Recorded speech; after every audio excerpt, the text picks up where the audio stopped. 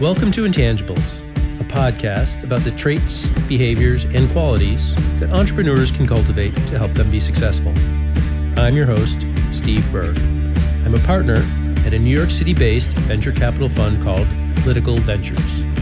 Season 4 is brought to you by Dentons Venture Technology Group at dentonsventurebeyond.com. Operating as a boutique within the world's largest law firm, the Venture Technology Group runs with hard-charging tech entrepreneurs to drive growth through strategic business, finance, and legal advice from Silicon Valley and New York to London, Berlin, Hong Kong, and beyond. Learn more at dentonsventurebeyond.com. Also, please find Intangibles on the web at www.intangiblespodcast.com.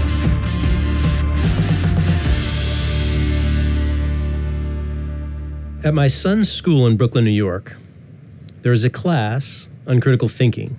It is an international baccalaureate class, which as far as I can tell, means that it is advanced study for high school students. The school values the topic so highly that the headmaster himself teaches the class. Christopher Hitchens, noted atheist, is quoted as saying, "The essence of the independent mind lies not in what it thinks, but how it thinks." I agree, and it sounds like our institutions of learning do too. In order to move our society forward, we need citizens that can not only determine what is salient, but use the data to make good decisions. Critical thinking is the underpinning of that. Dr. Larry Weiss is head of school at Brooklyn Friends. This is his 15th and sadly final year of head of school in a downtown Brooklyn location. In 2004, he became the second head of school at St. Anne's in Brooklyn Heights, and in 2010, he was named head of school at Brooklyn Friends, returning to the place where he began his secondary school teaching career back in 1973. Dr. Weiss graduated from Columbia College in 1971, majoring in Oriental Studies. He subsequently earned his Master of Arts, Master of Philosophy, and PhD degrees at Columbia University's Graduate School of Arts and Science, and a certificate in Chinese Studies from Columbia's East Asian Institute. Dr. Weiss did his dissertation research in Hong Kong on the effects of the Korean War on Chinese political and economic development from 1950 to 1953, and was supported by grants from Social Science Research Council and from the U.S. Department of Health, Education, Welfare, and Fulbright Dissertation Research Program. That's a mouthful. New Yorkers that listen to this podcast will recognize many of the names on the distinguished list of academic institutions that he has helped lead in one form or fashion during his career. A list that includes Friends of World College, Sidwell Friends School in Washington, D.C., Horace Mann School in Riverdale, and, as I mentioned, St. Anne's and multiple stints at Brooklyn Friends. Dr. Weiss and his wife, Wendy Abel Weiss, have been married for 48 years. They have 2 children and 3 grandchildren. And one fun fact that I know is that Dr. Weiss runs the U.S. Marine Corps Marathon every year. If I'm successful today, we'll end up with a primer on critical thinking and a synopsis of the class Dr. Weiss teaches, without, of course, having to worry about the gum stuck to the bottom of the desks. Hello, Dr. Weiss. Thank you very much for coming on and contributing your knowledge on the topic of critical thinking. It's a pleasure to be here. Anything that you want to add to that very distinguished bio? For example, how many years in a row now have you run the Marine Corps Marathon? I've run it 18 times altogether and 13 times in a row. Wow. Wow. And there's something that you have to run 5 times and then you get the automatic invite. Is that right? Exactly. And those invites are hard to get these days. I'll tell you that. And then we'll probably get into the fact that I was a conscientious objector in the military during the Vietnam War and was honorably discharged as a conscientious objector. And running with the Marines gives me a great deal of satisfaction because they really run a race very, very well. And it's great to be part of that. So, when I ask if anyone wants to add to their bio, no one ever said anything as great as that. That's amazing. All right, I'm going to dive in. Let's talk about how we internalize knowledge, otherwise known as critical thinking. Can you first walk me through the steps? So I just want to point out first that the reference that you gave in the introduction to the relationship between critical thinking and decision making is crucial to this particular course that I teach and to my own ideas of what critical thinking is about. First of all, the International Baccalaureate was developed by British and American educators right after the Second World War, and particularly in the 1950s when a lot of the international boarding schools had British Commonwealth students and American students, and the Commonwealth students were preparing for the GCE exams that relate to the A-levels of the British educational system, so where there's essentially a 13th grade. And 12th and 13th grade sets one up for going to Oxford and Cambridge for 3 years as an undergraduate rather than the 4 years. And the Americans were basically looking at advanced placement exams that would get them into the Ivy League schools and the others after a 12th grade program. So the IB ended up being developed as a way to incorporate in 11th and 12th grade, essentially 11th, 12th, and 13th grade order coursework. And the Theory of Knowledge course that I teach, the epistemology course, has within it the roots of the A-levels approach to the end of high school, being a time that a student can really get a very deep general education focus that normally doesn't happen in American colleges until freshman and sophomore year. So that then the student is ready to concentrate in a field more as a freshman than as a sophomore or junior. And that student has had an opportunity to go deeply into the philosophy of decision-making, into a multicultural examination of the areas of knowledge and particularly ways of knowing. It just seems so important to have a framework for all of the information that is going to be coming at you at that time. So it seems so nearly obvious that it ought to be taught as a senior, even though it really is, higher end learning, higher end thinking. So I think that's. There's just a certain amount of comfort that I get knowing that high school students are getting this. So, and the one other piece that's really been defining of the International Baccalaureate is that the student writes what's called an extended essay over the course of the second semester of junior year and the first semester of senior year that is on a topic of their choice, that is mentored by a teacher of their choice, that goes through drafts under the supervision of the mentor. So it involves rewriting and sharpening. And that extended essay is then very often presented or referred to in the student's college application. Right. And is much closer to the kind of paper that the student's going to have to write 3 or 4 of every semester than a lot of the writing that they do, even in the kind of competitive high school curriculum that the schools you mentioned I've been familiar with.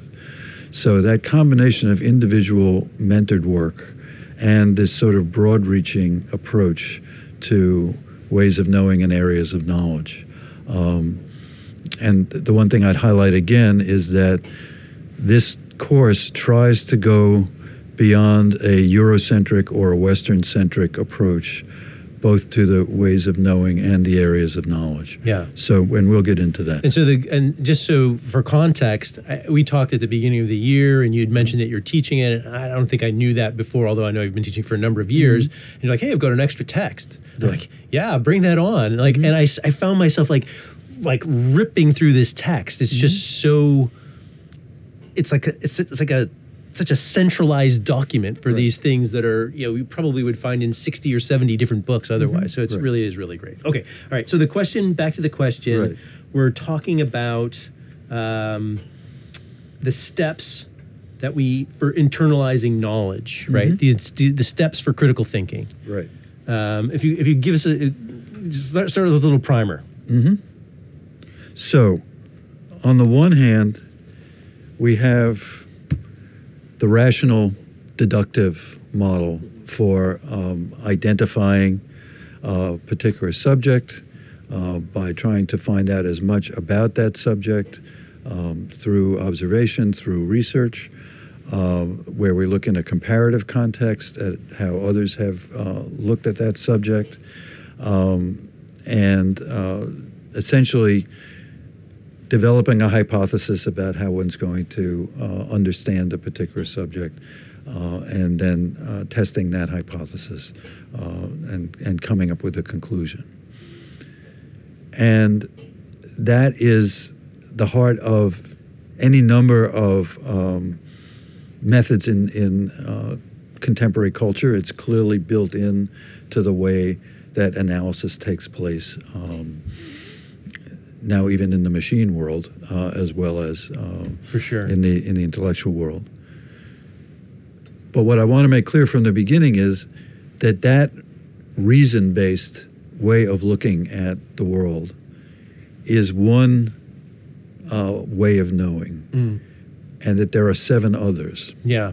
And that emotion, recognizing that a lot of people understand and make decisions on the basis of emotion, and I think we're going to get into that. Hopefully. On the basis, and that faith, people do a lot, including killing each other in large numbers. Yes. On the basis of faith. Yes. That intuition, for many artists, is far more important to them as a way of knowing something than deductive reasoning. And that imagination, as well as intuition, and being very different and having a more of a visual dimension. So the idea is that the thinking process, and more importantly, the decision-making process, you want to try to get a very clear grounding in deductive reasoning. Absolutely. But you want to be able to understand that a lot of the things you're trying to understand are in the world because people are doing much more than deductive reasoning. I'm going to put you to the test on a couple of those other ways of knowing when it comes to it. But so I want to start out. I will say this: that certainly having Donald Trump as the leader gives us examples of non-rational ways to talk about things that are being done consciously and not consciously. Right. So you're right. There's a treasure trove of examples that we can pull out. So one of the things you said was you're creating a perspective, right? And the thing about a perspective is it's kind of imbibed already with an already. And what I mean by that is it includes what we already believe. It includes what we already know. And I think there's some techniques and tools to bring people to a universal perspective, or at least help line their perspective. Because if I'm coming in with my already and you're coming in with your already, oftentimes there's not common ground. So can we talk a little bit about ways that we, communicate effectively with the already still there? So, for example, in the areas of knowledge, indigenous knowledge and religious knowledge are considered separate areas of knowing. Yeah.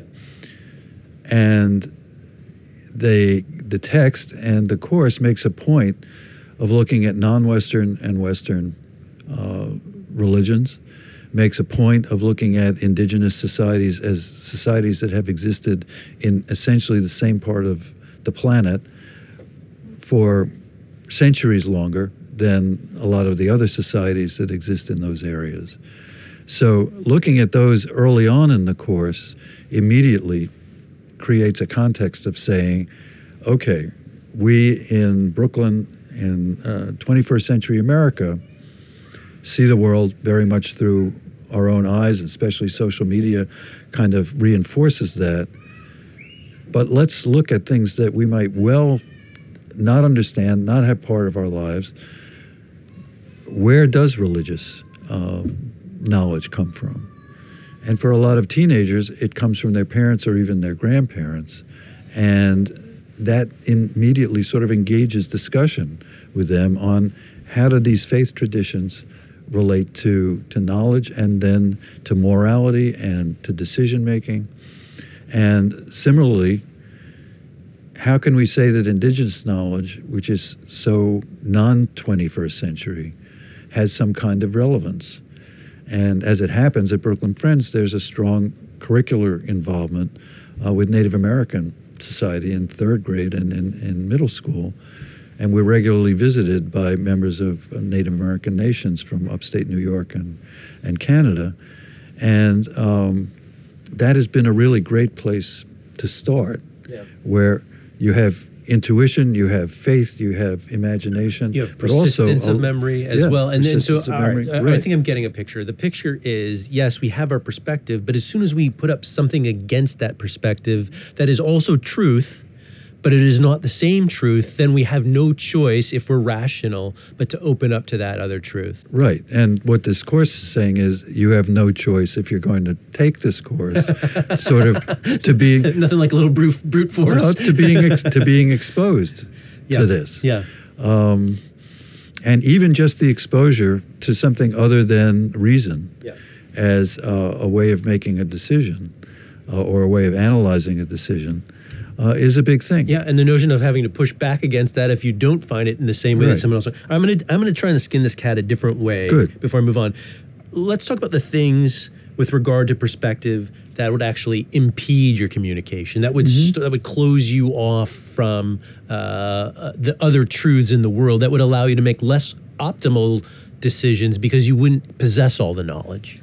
Well, on the one hand, this will probably not be the first time that I say that I believe that the way in which social media is concentrated in the adolescent mind is one that is so self-focused, so focused on the self, where so much of what the self is trying to deal with is critical or hostile commentary from anonymous contributors, makes it even harder for the teenage self to be divorced from an immediate internal focus. Well, I think that there's a universality to that. I do not think that high school teenagers are immune, frankly. I mean, the creation of social media is really the development of echo chambers, right? Yes. It's a place to find people who already think exactly like you and hear yourself being, viciously or virtuously, however you choose to think,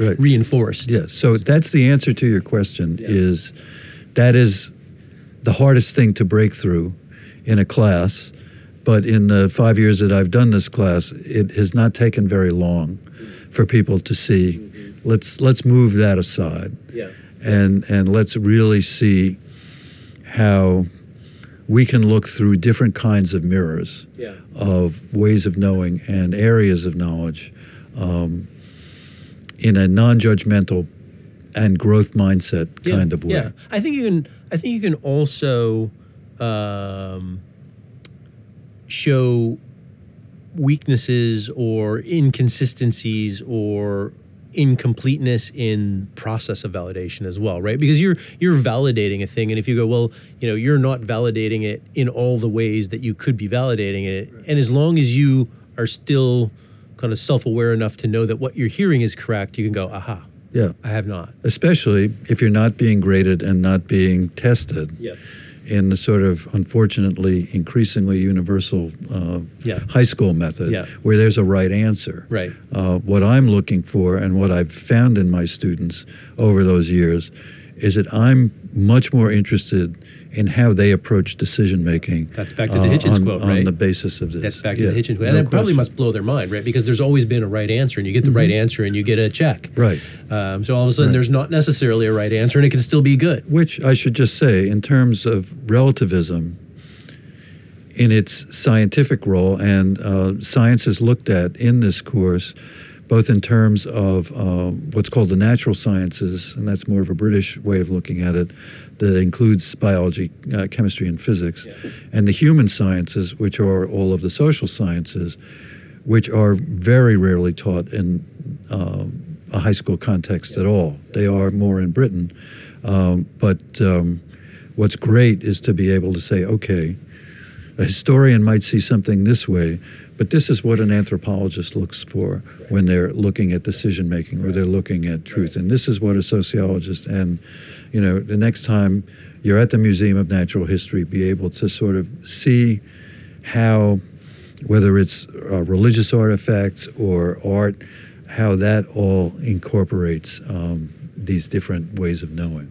So you did something right there that allows me to take a small detour, a small segue, and it's to talk about truth. Yes. Right? And in critical thinking, this is a question, genuinely. In critical thinking, does truth need to be absolute? I mean, I think you're saying no.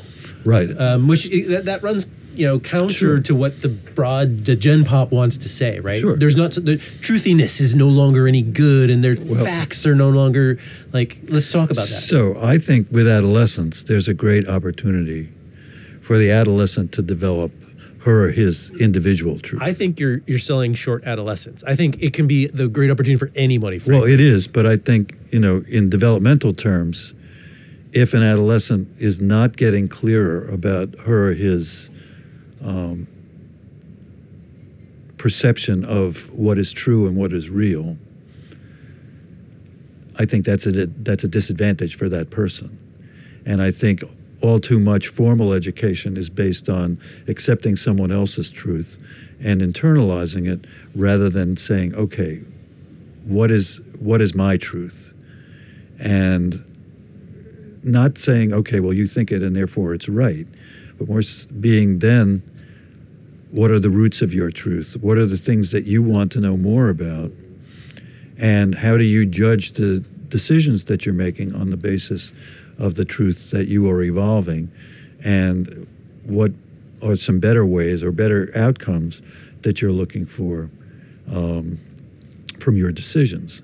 And is it better to try to take into account how much of your truth is based on emotion or intuition, and how much of it is based on reason and sensory perception and memory? And how does your truth stack up against the other truths that your fellow students are expressing and the truths that the philosophers and the psychoanalysts and the historians are giving you in your courses? By the way, in the world that I envision that's coming, those folks that just kind of blindly memorize facts as truth, they're going to be hugely disadvantaged. Yeah, no, I totally agree. All right, so you talked about this in kind of stepping me back at the intro, but there's 8 ways of knowing, yes. And I'm going to just list them and let you nod your head instead of causing you to repeat Good. them. Language, reason, Yep. perception, Yep. emotion, faith, intuition, imagination, and memory. Yes. These are them. Okay. I don't know if we're going to be able to do all of these right now. Yeah. I'm going to I'm going to dive in deeper in some and kind of Right. give a cursory on other ones. Yeah. So, all right. I think I want to start with reasoning. Let's start by contrasting objective versus subjective reasoning. Right. Right. Certainly, I don't know if I'm right or not, but I feel like that is a base tool that you have to have in your toolbox to begin critical thinking. Okay, and I would agree with that. So let me just tell you about an assignment I just gave to my class last week. And we were looking at the dyad of ethics as an area of knowledge and reason as a way of knowing. So I asked them to do a 2 or 3 page paper that first of all identified an ethical decision that they had made in the last week or two. And then to subject that ethical decision to the analytical method of reason, which is subjective. Well, that their judgment about their ethical decision was subjective, but what's objective is looking at it in terms of what's your hypothesis about how this decision was made. How did you go about testing it? How can you now test it in terms of whether it initially had the intent that you wanted it to have and the impact that you wanted it to have. And this is something I think that, particularly for adolescents, but everyone, gets into a lot of trouble when they make a decision and that decision is criticized or felt as wrong or painful by someone. And the classical default is, oh, well, I didn't mean to do that. I didn't mean to upset you. I didn't mean to imply collusion with the Russians by saying that Vladimir Putin would have a $50 million penthouse in the Trump Tower in Moscow. My intent was just to improve the relationship between Russia and the United States. But what is the impact? What is the conclusion of your rational analysis of your decision? Right. Particularly with the emphasis on the impact. Right. So you're taking something subjective, you are subjecting it then to a more objective analysis. And doing that exercise, I think, gets you aware of how important both elements of subjective and objective are. So Kahneman, right? I know you're a devotee or at least a student of Kahneman. He wrote the book Thinking Fast and Slow, right? And that talks about one system of our brain, which is he creatively called System 1, right? Which uses kind of pattern recognition, intuition to reach conclusions quickly. It's kind of like your shorthand, right? And so let me just stop you on there, okay. Because when I teach this course, I really try to be as historically developmental as possible. So those kinds of factors are very involved in survival. Sure. Being able to react to danger quickly, being able to take life-saving steps. Yep. And so when we start off looking at indigenous cultures, those are survival skills that tend to be incorporated in the ways of knowing around that and trusting yourself to be able to do those things. But at the same time, in many of the indigenous cultures as well, there's the idea of meditation, of understanding the great spirit, of trying to maintain harmony within the group. So, and whether it's the id and the libido, all these other different things, the fast brain is the brain that keeps us alive. Right. And the slow brain... Or certainly had, Right. And still has a purpose, right? Yeah. And you've been prescient here because I think you've gotten to the heart of my question before I was fully able to ask it. But let me see if I can wriggle some details out of you, right? So, all right. So Kahneman's got the one system which, like you said, it's kind of like what Watson does in Sherlock Holmes, right? Like he just, kind of uses what he's relied on in the past to kind of get there quickly, and then, then Sherlock Holmes comes in and he uses System 2, and that's the deduction, and that's much more deliberate and takes a longer time period. He removes things that, situations and obstacles that can't be there. So as you mentioned, I think both systems are useful. Why don't we do it this way? Why don't we do a little more color and explain kind of an optimal situation where each form of thinking actually makes the most sense, right? Because you're saying, hey, look, we used to survive that way. Probably don't have as many tigers chasing us through the streets of Brooklyn as we used to, but certainly still valuable, right? Still a lot of chasing going on. Yeah, but yes. So I kind of put you on the spot there, but if you can think of any. Well, I would go back to Sherlock Holmes and say, at least the way that Sherlock Holmes has been shown in some of the more contemporary films and TV series on PBS and things, that the intuitive dimension of Holmes is always important in terms of, all of the analysis that he's got going on. Creating scenarios by which he can eliminate. Right. But he's always sort of shaping it in terms of narrowing down where the possibilities might be. And so I would say that that's a classic example of the analytical and the rational. Right. At the same time, when you see the clues that he picks up, very often they're involving misstatements of memory that might have seemed accidental to someone else, but he puts together a theory where it was really an intentional memory. Sometimes, lapse, yes, sometimes. So, and these are fallacies, right? These are So let's talk about you're giving again. Yeah. You're like a step in front of me the entire way here. So, which is great. So there are fallacies in this in reasoning, right? Yeah. I'm going to pick just 3 because otherwise we'll be here That's a fine. long time, right? Argument from ignorance is one of them, right? Where literally you just don't know. Or I would also say argument for the sake of argument.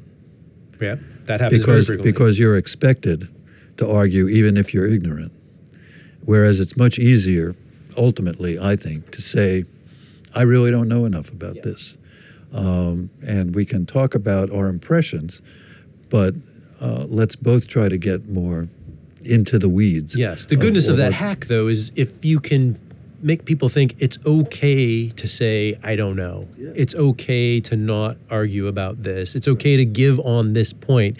That is the quick solution to the fallacy.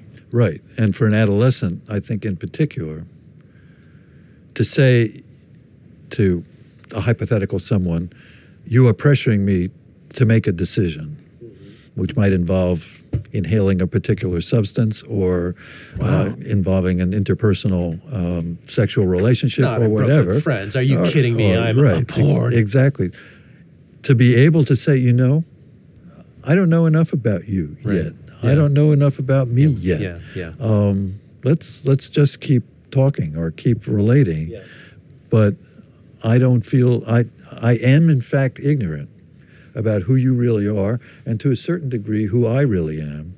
So if we're going to have a relationship, let's try to know a little more about each other. Let's go through a fact-finding mission. Well, and an emotion finding. For sure, for sure.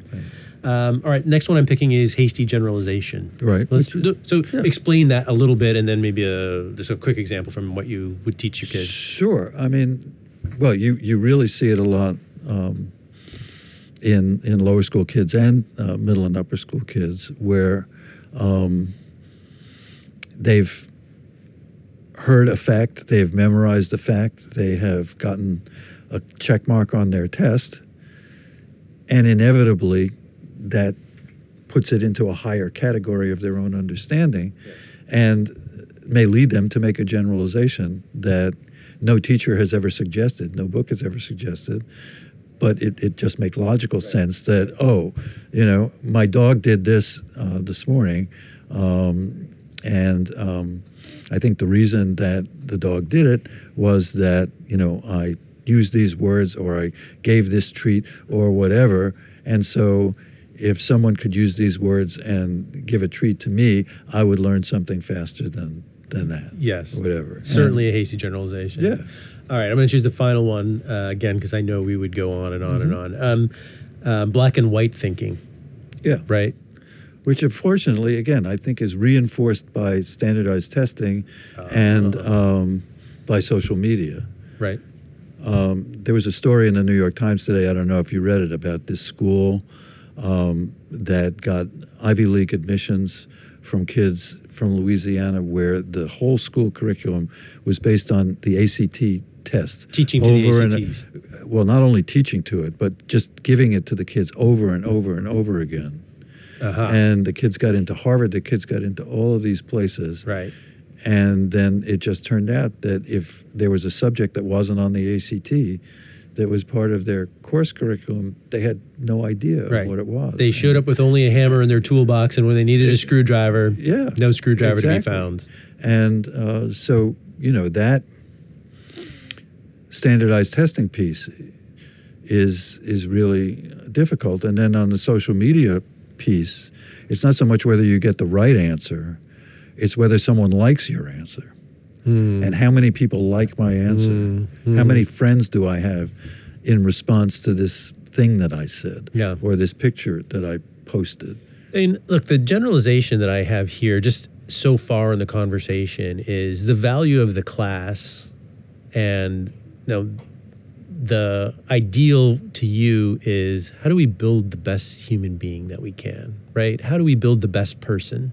And that person doesn't have to be an ace in physics. They don't have to be but they just have to be a person that can navigate the world and be able to make relative sense of it. Right, and I think to get back to your primary subject of critical thinking, people who are comfortable with a thinking process that goes deeper, takes more time, and leads to more conscious results, while also realizing that there are unconscious and subconscious things that are shaping them, and that they can integrate all of that into a personality that they're comfortable So with. here's a kind of a subtopic that I really, really wanted to get to, because sometimes, people commit those fallacies in ignorance. They just don't realize they're doing it.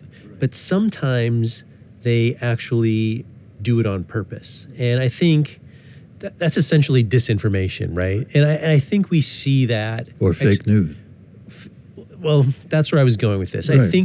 I think we see that when we have pundits, right, who are there to defend a thing and have to carry the water for an ism of some kind, right?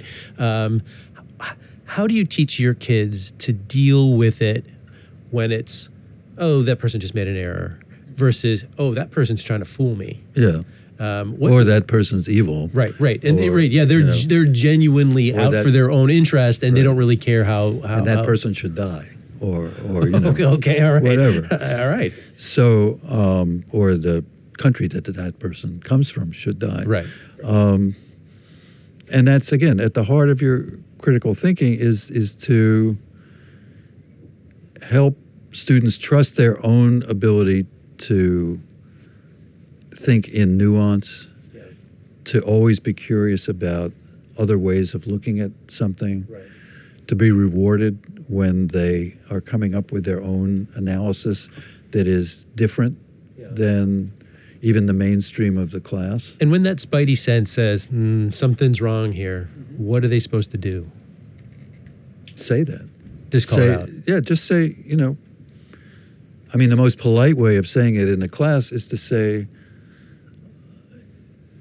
I'm just thinking something that seems to be inconsistent with what we just said. So you labelize it to minimize it. Yeah. Well, yeah. No, I not to minimize it so much as more to be specific about it. Right. Like, you're doing this. Uh-huh. That is why that counts for less in my mind in terms of my critical thinking process. Yeah. Or let's both go deeper into this. I don't know if I want to chase someone down a rabbit hole when I think they're lying to me. Well, with adolescents, if you don't, then you basically have lost the game. Understand. You have to trust them to go with you, because they don't think of it as a rabbit hole. They think of it in many ways as getting out of a trap. Yeah. That they can then say, well, you don't care what I think anyway, so I'm going to turn off Throw to my you. hands. And be passive and make sure that if stuff is going to be on the exam, that I pay attention to that. But no, I think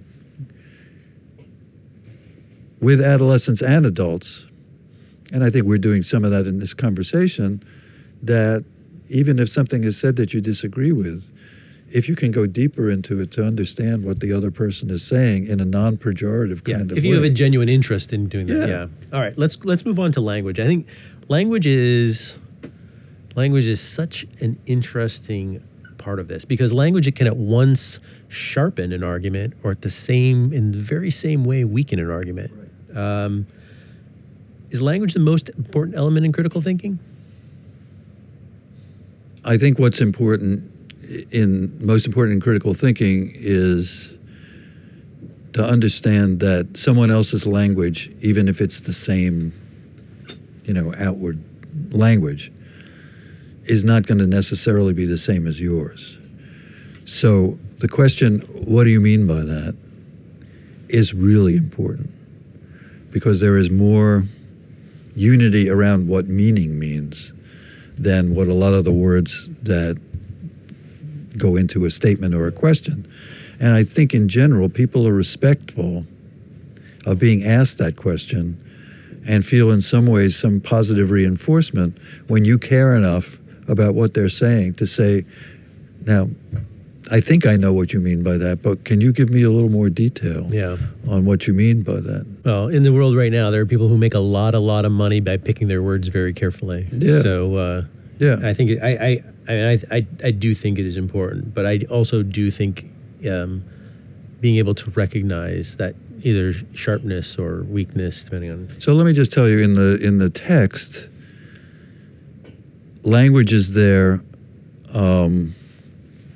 in one section of it to talk about the difference between oral language and written language and the evolution of written language and the idea that written language has some sort of higher value than spoken language, and the idea that one is necessarily more rational or more worthy of being taken seriously can be challenged. Right. Yeah. Right. Yeah. I read it off a paper. It must be true. Yes. No. Particularly, or I read it off a screen. Right. And that means it's even more true. Right. All right. So there's language fallacies, just like there are fallacies in other ways. But in a multicultural context, also, when you realize that even in their structures, many languages are different than each other. Yes. Just in terms of how a subject is approached and how verbs are conjugated or not conjugated, or how things are made more collective rather than more specific. And I think, again, for high school kids to sort of see that, especially kids who are studying other languages to some degree, prepares them for a world in which there are so many different voices, and you think the person is saying something to you that they might not intend to say, or that has an impact on you that suddenly puts them in a different category, particularly negative and pejorative, when that person was using the word not necessarily with that intent. So let's highlight, if you would, a couple of the language fallacies. Could you give me one or two?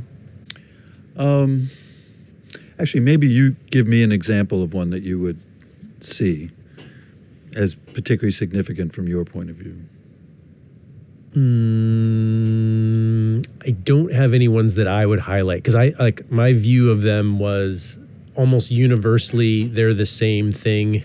So when I studied it and I looked at it, I'm like, oh, that's the same thing, kind of regurgitated, recombined. And so I was kind of hoping to draw out from you. If not, we can just pass on. No, I mean, because it's actually,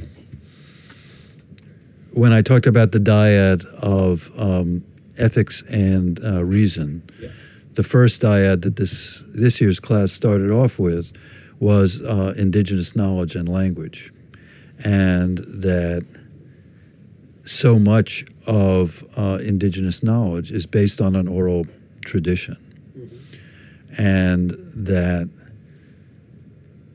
as writing develops, initially I think just to count things, and as writing also develops, particularly in Chinese and other languages, out of visual representation, out of pictures that then become more abstract.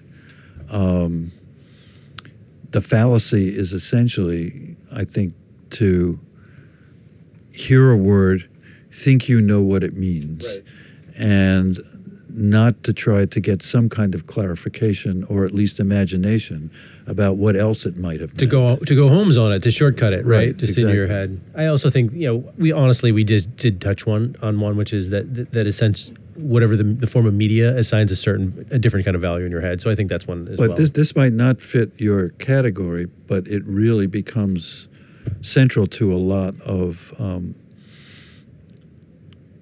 particularly an adolescent way of looking at theories of knowledge, is this gap between intent and impact. Right.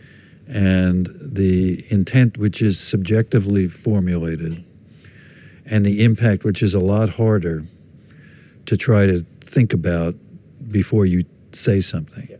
And I think, although I find it very difficult to say anything positive about Trump, I think the fact that so many people are justifiably critical about the impact of his words without necessarily crediting the fact that he might have had a very different intent, but he has no control and no ability to sort of think about what the impact is before he says it, and how much of this was an intentional impact and how much of it was just reactiveness. Premeditated versus verbal diarrhea. Yeah, exactly. Okay.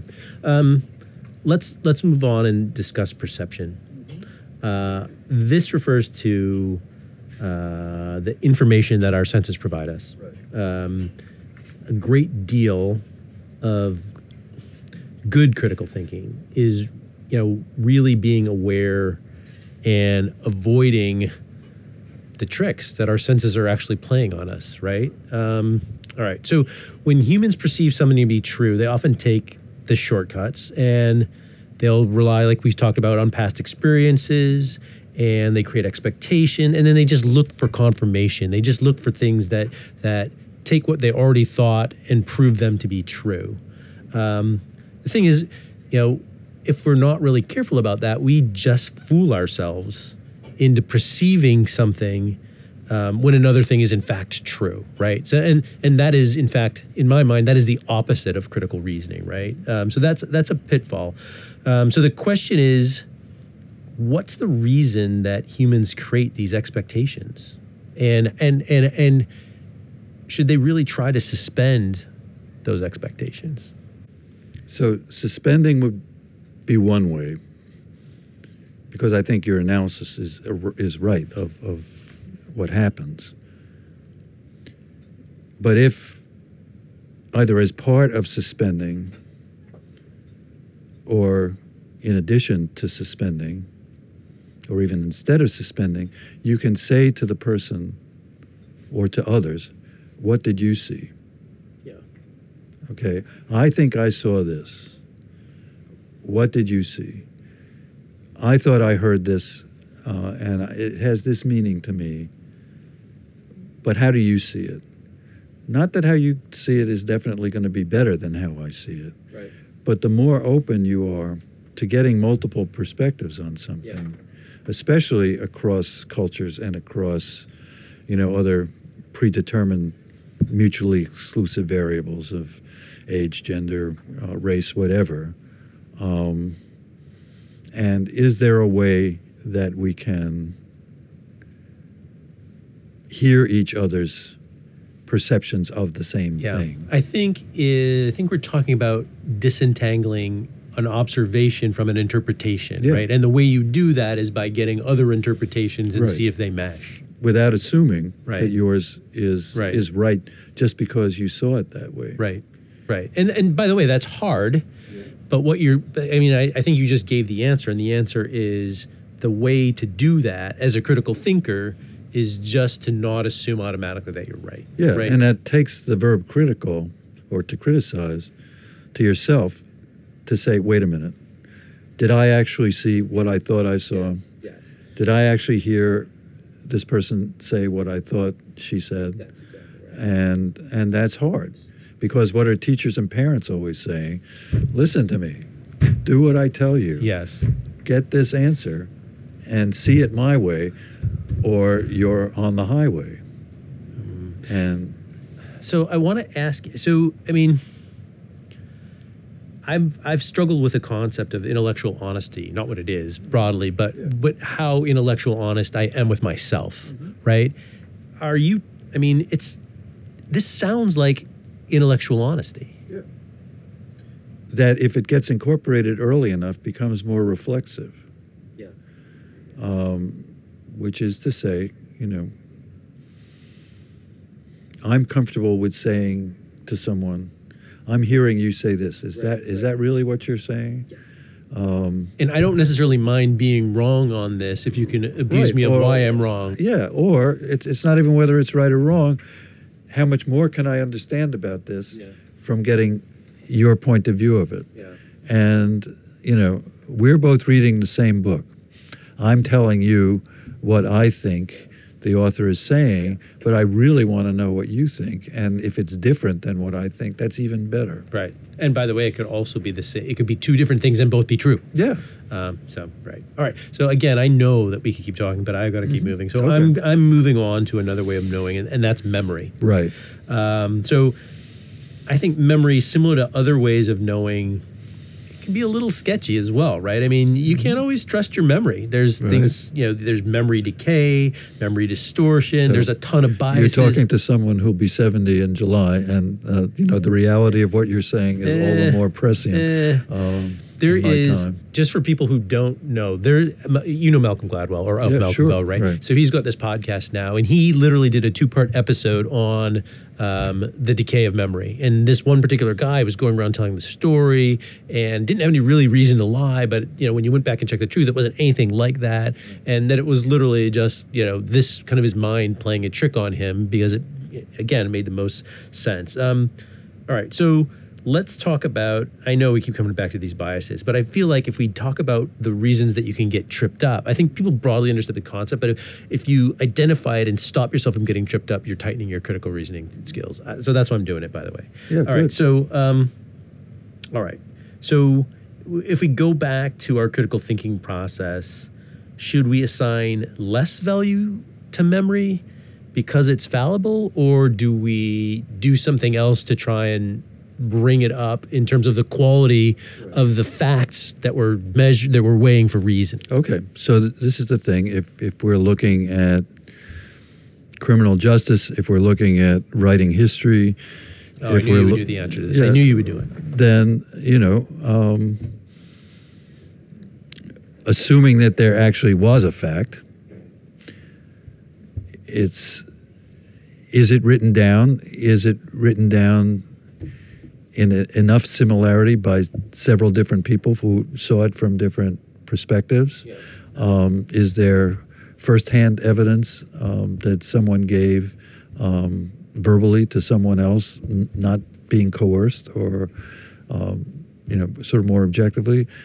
And and this is where my own training as a historian or political scientist comes in, where it became absolute gospel that if you were going to do research, you really had to try deliberately to look for alternative sources, and then try to figure out a rational explanation of how they might both have been talking about the same thing. So you have to open it up to the external world. Is there any, I know, and that makes perfect sense. What happens, is there any, there probably isn't. If you can't, right? If it's a memory of one, if you're the only person to have it. I think that some of the books on these shelves are memories of one, and if it's understood on that basis, and if it's the memory of Sigmund Freud or the memory of Albert Einstein or Erik Erikson, it's just really great to be able to see their mind process without necessarily having a dogmatic or religious attachment to that one particular view. I think you're saying you just got to be careful about that, right? If you're at all concerned that the memory has some fault in it, then you have to weigh it less. Right. Yeah. All right. So look, I can tell the ones that you like to talk about. In the interest of time, I'm going to hit the ones that you think I might not want to. I'm gonna leave out imagination and emotion. Okay. I'm kind of just to the tangential references we've got. But they're really great with adolescents. That's the last thing I'll say. I can tell. It's very affirming. It's so clear that you have kind of strong bodies of knowledge or understanding, wisdom to impart on emotion and faith. Yeah. So I'm going to go for emotion and faith. And Steve, Great. here's 4. Which 2 would you take? I'm taking these 2. Okay. So I'm going to go with Fine. emotion. And again, if you think memory is a little sketch, this is where the water really starts to get murky, right? Right. Is there room for emotion in critical thinking?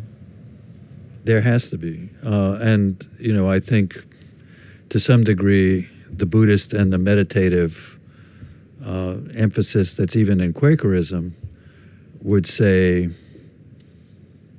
that meditation can be a process of calming the emotion and trying to open up a less emotional enlightenment on something, but none of the meditation-based faiths, I think, would say do away with emotion, try to suppress emotion. Everybody's got to realize, again, that this is what we're hardwired as animals. And one of the things at the beginning of this course is to start off saying we have evolved from animals. We are very much animals. Animals don't write things down. Animals don't plant food and harvest it. These are all things that we've developed for survival. But animals definitely have emotion, and we do too.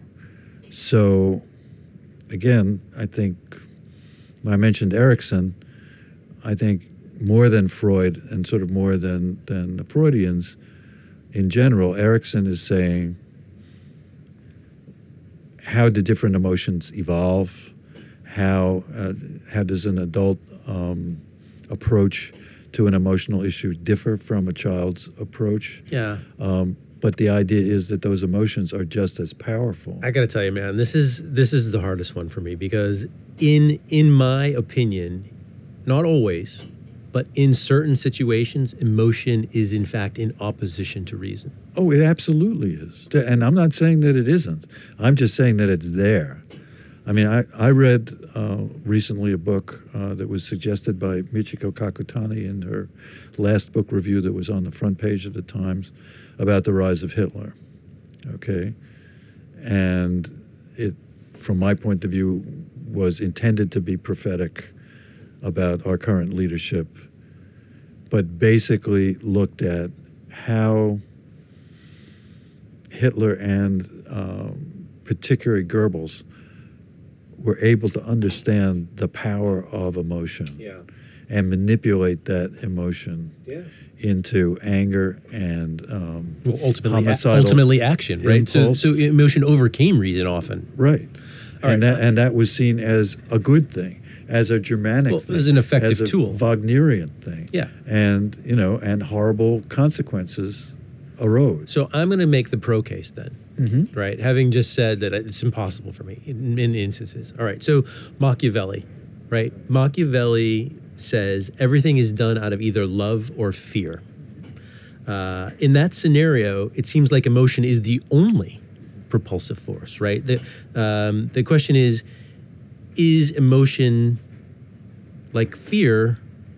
Is that just a tool, like we were implying, or is it a pitfall, or is it sometimes one and sometimes the other? I think it's both, but I think the problem with Machiavelli, and I remember that, the Columbia humanities curriculum, the undergraduate curriculum, did not have us read The Prince. It was another book which my memory is now blocking, which was much more based on rationality. And I'll might remember Come it later. Sometime. If you don't, that's fine. But Machiavelli, I think, was in The Prince saying, if I'm writing to someone who is totally devoted to manipulating people and to taking their money and to killing their enemies, definitely it's emotion that's going to get them to do those things. Yeah, this is the other side of the coin. Remember, we just talked about the notion of somebody, creating a fallacy on purpose to create disinformation. Right. This is an equal tool in that same toolbox of saying, hey, I can manipulate someone into doing someone. All right, so look, the goodness of this, and you've helped me get there, is that these are just tools in the toolbox, right? They're not. But again, let's get back to critical thinking. Yes. Is that if you can say, I recognize emotion as a way of knowing, I recognize faith as a way of knowing, but for me to really be able to make good decisions, I have to be able to balance my emotional impulse with my more rational impulse, with my intuitive that's where it's going in terms of balance, which I was actually, when I was reading your original questions, led back to thinking about the role of faith in a central decision of my life, which was being a relatively safe member of the military with having had a very low number in the draft lottery. I joined the Medical Reserve Unit and went through basic combat training and combat medic training in 1970-71 in what would have been the first semester of my senior year. And then I decided at a particular point I had made a mistake, that if I ended up having to go to jail for my beliefs that it's wrong to kill people, I was ready to do that. But within the system, it turned out that there was a conscientious objector option in the military. And my medic training was at Fort Sam Houston, which is the center in San Antonio of the whole medical corps. And it happened to have a really good library. And in that library, there was a book by Abraham Heschel. And I was brought up as a Jew, and I still believe that I am a Jew. But I had never read Heschel before. And this was a book called Between God and Man, which, Heschel is the guy who was carrying the Torah in Selma across the Pettus Bridge with Martin Luther King. He was a very major force in a Jewish theological seminary. But he's basically saying, between God and humans is this space, is this metaphysical space that creates the opportunity for understanding what one can understand and what goes beyond one's understanding, and figuring out words and feelings that might incorporate that. And if the words that have come down in the commandments and the commentaries and all of this are meaning something to you in a particular way, trust that as a real statement of your values, even though it might not be written in a way that says, as Quakerism would be explicit in saying there's that of God in every person. But Heschel is basically saying that's exactly what it is. There is that of God in every person, and recognize your frailty and recognize your own vision. Yeah. And so there was something where you said, I think that maybe faith is not part of critical thinking. But in this particular case for me, I then had to embark on critical thinking to analyze what it was that led me to sign a 6-year contract and to think that being a medic was okay, especially if I didn't have to go to Vietnam. Yeah. And I said, well, if I thought that way, I was really violating my deeper. So I'm going to test you on faith in just a second, at least a couple of things. But I'm going to finish up on emotion, and I'm still on the pro case. Mm-hmm. And the other emotion that comes to mind specifically for me is empathy. Good. And so if I think of what empathy means the capacity to stand imaginatively in someone else's shoes. I would say to think imaginatively in someone's head, but... Yes. This seems absolutely critical to critical thinking, right? So I guess what I'm saying is, can you learn empathy so that you can do this? So that you can increase your ability to I think if you go over what we've said in the last hour or so, in virtually every dimension that you've mentioned, there's been, how do you connect with the other person in a way that's not threatening and gives them a chance to disagree with you or to engage with you? And that, to me, is the heart of empathy. And if you can do that in a way that is as possibly devoid as it can be of superiority and inferiority judgments on the basis of age or gender or race or whatever, and say, I want really to understand how you see this. Genuinely. Yes, genuinely. And I will tell you genuinely how we see this. And we will probably disagree. But I'm not going to grade you on yours, and I hope you're not going to grade me on mine if this is part of an ongoing dialogue. That is, The Discourses is the other Machiavelli book. Yeah. The Discourses is far more based on rationality. So he was balanced in his own way too. Well, he knew he had different clients, and the prince was based on his client as a prince. A tough crowd. And the Discourses were based on other philosophers and statespeople. Okay, here we go. Are you ready? This is the tough one. This is the black box of ways of knowing. We're going to go with faith now, right? I know we can't do it justice in a couple of minutes, but let's try, right? Let's start with this one that I feel is a little heavier. It feels to me as though people are genetically predisposed to faith being either valid or invalid in their critical thinking, right? There's a group of people that somehow possess the capacity to have faith, and they stand in abject opposite to people who are like, no, I just cannot believe. If I can't see it, if I can't feel it, if I can't touch it, I can't know it. Okay, so let's look at how people develop faith. If faith is essentially indoctrinated from adult to child, especially in a situation in which if you even as a child challenge the faith, you are punished or exorcised or cast out, that's true. What your analysis is true. Certainty, anything that is questioning, anything that's uncertain is seen as apostate, is seen as heresy. But I think most faith traditions have a recognition that at a certain point,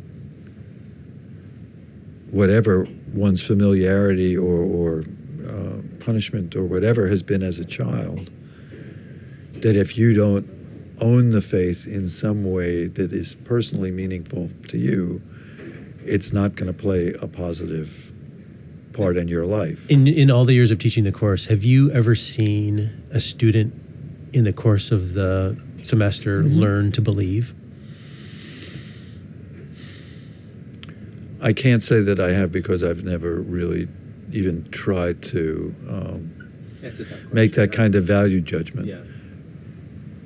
I will say that the most important thing for me in this kind of course and in this kind of career is to see students who did not believe in themselves as 8th or 9th graders end up believing more in themselves, and that self-belief to some degree has been informed by the things that they've learned about other belief systems, and maybe more so the one that they inherited. And then because this is a religious school, not outwardly wearing it on its sleeve, but definitely having it in its name, there have definitely been students that I've seen who, had really no idea and no particular interest or even hostility in a lot of the Quaker values. Yeah. Still graduating not 100%. I don't know that anyone is 100% for any value system. But seeing that this did play a role in how they were ready to resolve conflicts. It did play a role in how their friendly relationships were able to sustain. I believe I've seen people where there's a microcosm of it, and you could see it extrapolated into them over time. But I think it's a tough thing to see. And then, if you look at our generation, and maybe I'm being presumptive because we got, I think, 3 different generations here, but the impact of the non-secular, not only on our larger worlds, but on our friends and acquaintances.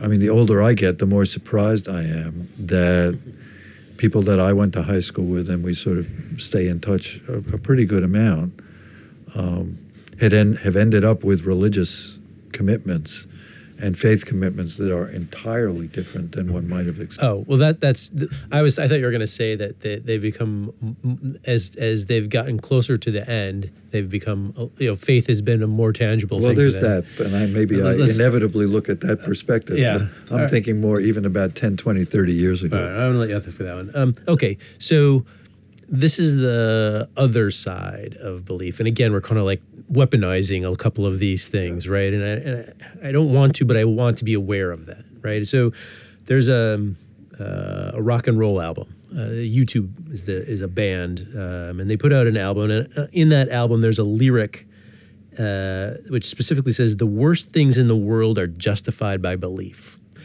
And I assume that they're referring to are things like holy wars, anti-Semitism, bigotry, things that we've kind of touched on a little bit here. But I think before we can make a pro-faith case, we need to talk about how faith can kind of take us off the rails. Sure. But before we do that, could you in any way accept the idea that the best things are also justified by faith? That your higher values and your, compassion and empathy and all of that there are faith traditions, many of them non-Western, that emphasize empathy and faith. Mm-hmm. Now, those traditions have involved people killing each other. I'm just going to answer that question, yes. Yeah. I'm just going to say I can also see that. Right. I don't know if I necessarily radiate that, but I certainly can see it and acknowledge it. Yeah. So faith becomes one of those things that you can make intuitive and rational and emotional judgments about. Yeah. And you can also, and this is where I think the fundamental problem is in American society, you can treat in a rational and compassionate way someone whose faith system, as you understand it, is entirely opposed to yours. Yes. And mutually exclusive. And in the past, put yours in ovens. But is there still some kind of common ground before it gets to that level of dehumanization where you can honor their faith in some way? And particularly with Christianity, there are so many different positive, humane, and Absolutely. Martin Luther King, Absolutely. Was so fantastic with that, is there some way of bridging the gap? Yeah. And at the same time, this gets into slightly muddy territory. I have, for a variety of reasons, a lot of problems with ultra-Orthodox Judaism, and the idea that my version of Judaism has very much at all in common with the ultra-Orthodox tradition. Right. And then if I am stereotyped, I'm stereotyped on the basis of stereotypes of the ultra-Orthodox, and particularly the way they act in Israel is problematic. But at the same time, I know that when I have sat down and talked to Hasidim who are ready to have a conversation, that there is some ground of agreement before we get off. There broadly on is. the extremes. I think isolationism broadly is something right now everyone's really grappling with. Yeah. So, all right. So let's do the pro case, because you're pretty strong on the pro case here. I'm going to say that the pro case is that faith is kind of like any other sense that we've got. And it's just more difficult to put a precise definition to it, right? We see, we hear, we smell. We know exactly what those things are. We believe. Yeah. It's just harder to say what specifically that is. Yeah. All right, I'm also going to say, making the pro case for faith, that we make predictions, right? We extrapolate things into the future. It's not all, faith is not all that dissimilar to predictions and extrapolating things into the future. And one would argue broadly that those things, extrapolating, that those things are in fact part of critical thinking. Right. And religion has the ace, the trump card with a small t, which is when you say, well, you said this was going to happen and it hasn't happened yet. Yeah. Religion is always to say, wait, it's going to happen. Yeah. I have faith that it's going to happen. Right.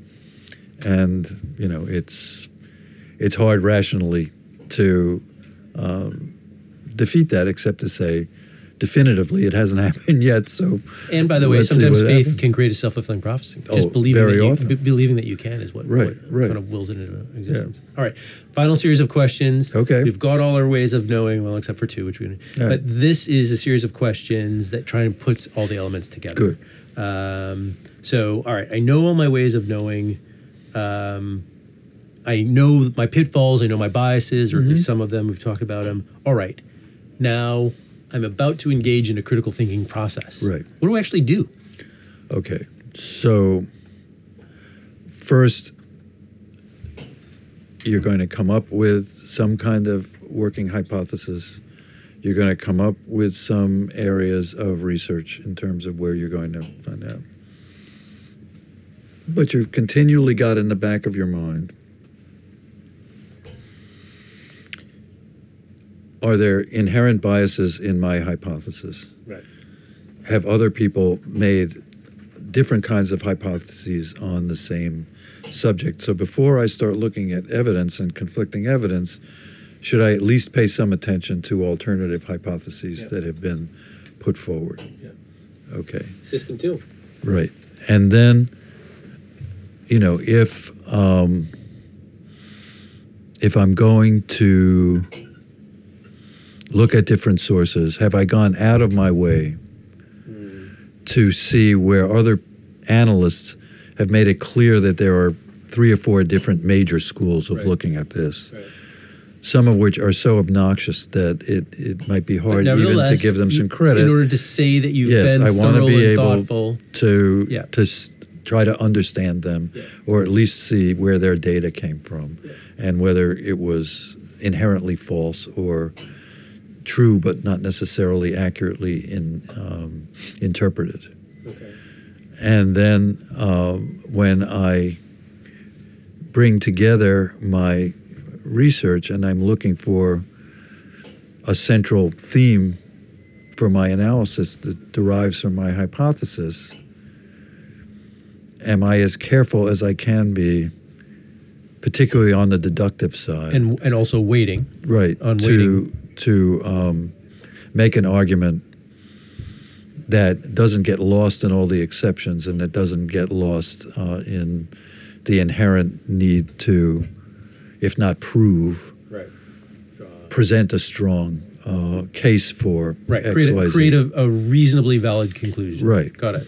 And it then is that conclusion as clearly related to my hypothesis as it can be? Is it as concisely and clearly stated? And in some ways, I think I'm a real believer in good writing as rewriting. When I take, that first draft, can I make my conclusion into my introductory paragraph? Right.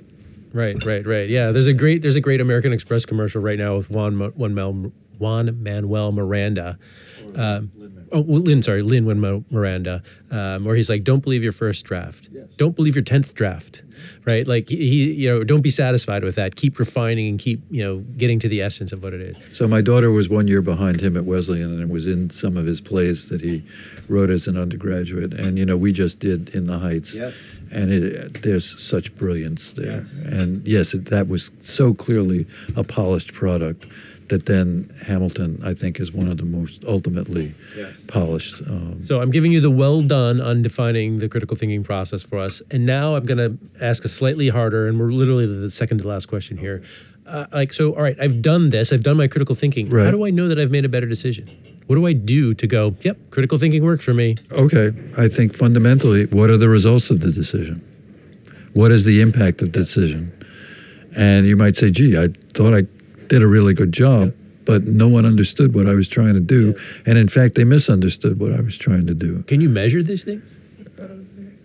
As the chief executive of an academic institution that emphasizes critical thinking, I am continually besieged by the idea, and the protest that all of my, that basically no good deed went unpunished. Right. But if you give up and then walk away and say, what we must continue to strive. Yeah, to measure. you just try to keep understanding what you might have misunderstood and questioning some of your assumptions, but say, look, I still believe that the right thing to do is to encourage this, and let's just take the criticism that's come in as part of what has to be taken into account in the next effort. What decision isn't criticized at some point? All right. So final question. All right. You know what I do, right? I invest in people and companies, right? And so I'm always looking for the people that have this ability to think critically, to be self-critical, to be intellectually honest. You've now seen generations of these kids. How do you spot them? How do you like go, oh man, the critical thinking skills are off the chart? Mm-hmm.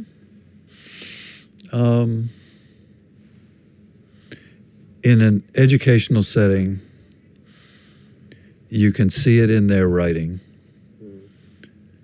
You can see it in sort of laboratory conflict situations, a lot of which are athletic competitions or other kind of competitions. How do people deal with criticism? How do people deal with stress?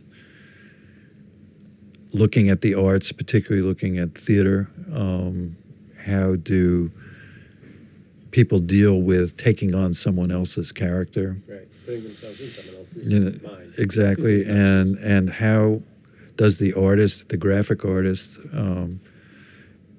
how are they taking what's in their heart and mind and putting it on a piece of it, putting it non-verbally?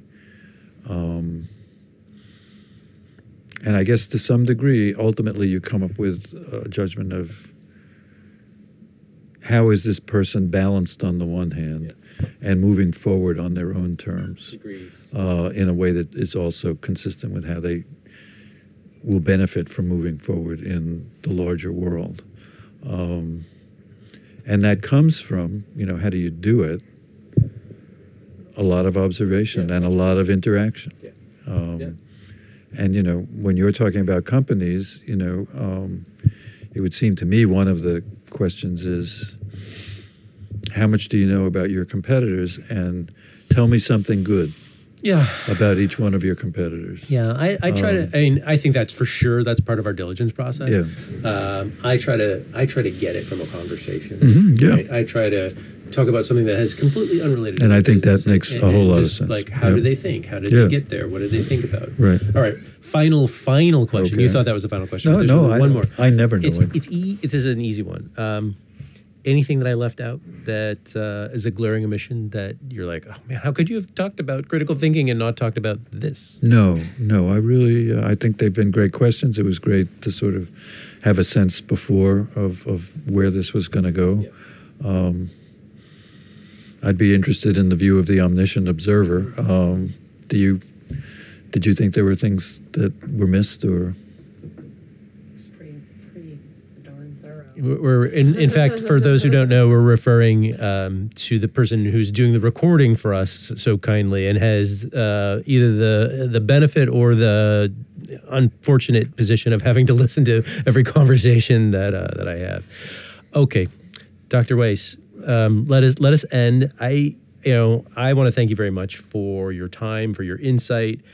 I believe it's a very, very important topic, and I've been searching for a long time to find somebody who, kind of really has their 10,000 hours on this. And I think not just for your class as they enter college, but for everyone navigating the world, the complex world, this is important. And I think you've done a part in helping them. So I want to thank you very much. Well, that's great. And I've really enjoyed, the interplay and your questions and your responses. And I would sort of like to end with just recognizing that essentially we've been talking about, in this particular case, a curriculum that's evolved over the last 50 years, out of a intentional effort to incorporate some of the American educational assumptions, but in a multicultural context, initially European and now beyond.